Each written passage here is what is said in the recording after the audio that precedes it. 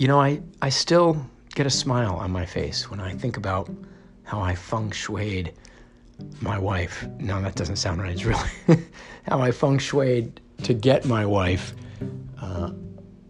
during that clear year that I discussed, that period where I declared I will not have a girlfriend. It was really a year of celibacy, which sounds strange saying it out loud, but that was an amazing period for me. And not the least reasons was because my level of self-awareness just really expanded, just skyrocketed during that period of time. And I had a lot of fun as well. I realized during that period that I had to get out of the entertainment business, and it was a decision that was a long time coming, and there were a lot of factors. I will almost certainly talk about that down the line, but I began to evolve into health and wellness in a bigger way.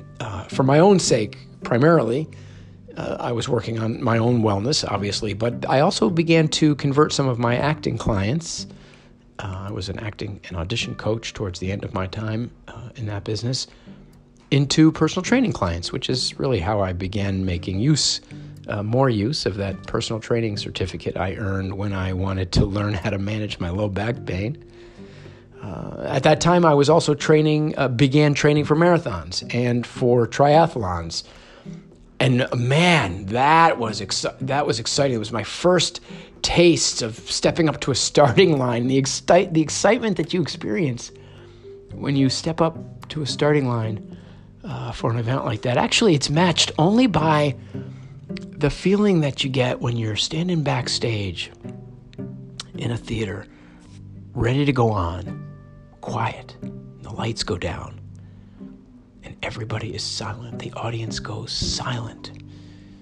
And in the darkness, you walk on stage, take your place, and the lights go up, and you're on. I mean, I think I just disappeared back there for a moment. Those few seconds are magnificent. Similar to that feeling you get. Similar. Standing on a starting line. In fact, I think I exchanged one excitement for another. I never really thought about that before. During that period of time, I was managing a really cool British pub down in the East Village of New York City, and I was working nights, and I was closing up the place, and I was, talking with customers, learning about good food, and my personal music library. My brain was expanded incredibly for music, and I had a jazz brunch. It was great. And when schedules aligned, I got to spend the wee hours of the night in the morning and into the morning playing bluegrass harmonica with our banjo-playing bartender.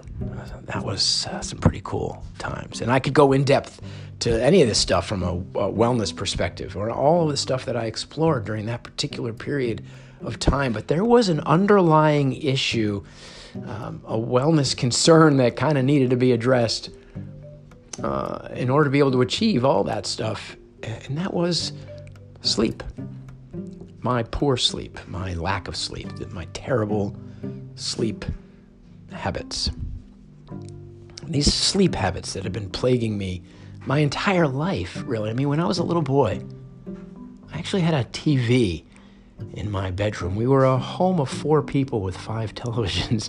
I had a TV in my bedroom, and I actually had a long cord that you'd plug into the outlet, and you'd plug the TV into that, and then you had a switch in your hand that would turn the outlet on or off, turning the TV on or off. And I would lay in bed so that I didn't have to get up out of bed to turn the TV off. And I never wanted the TV to go off, so I would fall asleep inevitably with that TV on and that switch in my hands. We were also, incidentally, one of the first homes in the country to get cable TV in the early 70s.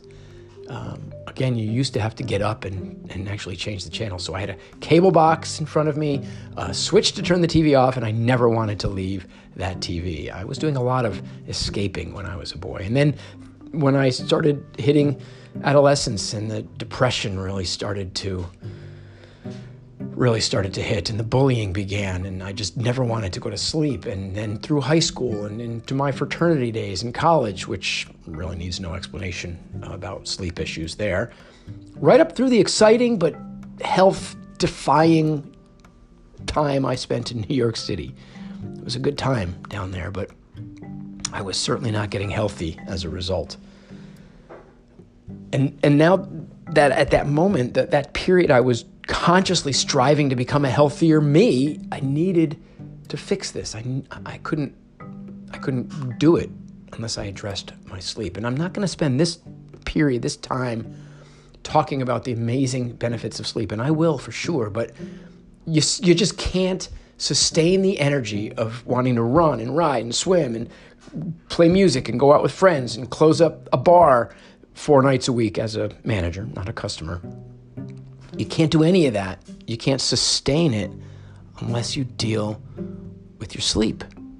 And it seems kind of weird to say, I'm going to work on my sleep. I mean, after all, there's not an energy area in the Feng Shui Bagua that I mentioned that says, sleep, think about that. But probably back then, a few thousand years ago, sleep was sort of a natural thing. It's always been a natural thing. I mean, living creatures have been around for 3 billion years, and still, all this time later, we still have to spend a third of our lives sleeping. That's just crazy. Nature has not figured out a workaround to our need to spend so much time in a very vulnerable status, so to speak, a very vulnerable state of sleeping. We still have to do it. That's how important it is for everybody. And it was certainly important for me during that clear year. And it may not have been vital to think about when they created the Bagua, but it's important to think about now. Science actually has been learning more and more about why we sleep, what happens during sleep, and why we're having problems with sleep more and more in our society. And even though some aspects of sleep are still a mystery, it deserves to be at the very top of the list of health and wellness domains, like the ones I've been talking about, right along with how we use our hands and our feet and our minds and our hearts. How you use your bed is critical. In fact, during this particular period, it was really how I'm using my futon, actually. In fact, when I moved to New York City, I slept for 3 years on the floor. Eventually got a mattress, which I put on the floor. Eventually got to a bed. All right, that's good. And then back to a futon. I clearly never took sleep seriously. And that just so needed to change. It just needed to change. If I wanted to grow in a positive and healthy way along my personal path of wellness, I absolutely needed to learn how to sleep. I needed, more importantly, to learn how to fall asleep. And I did. I learned how to fall asleep. And I'm going to talk about how I did that next time. So until then.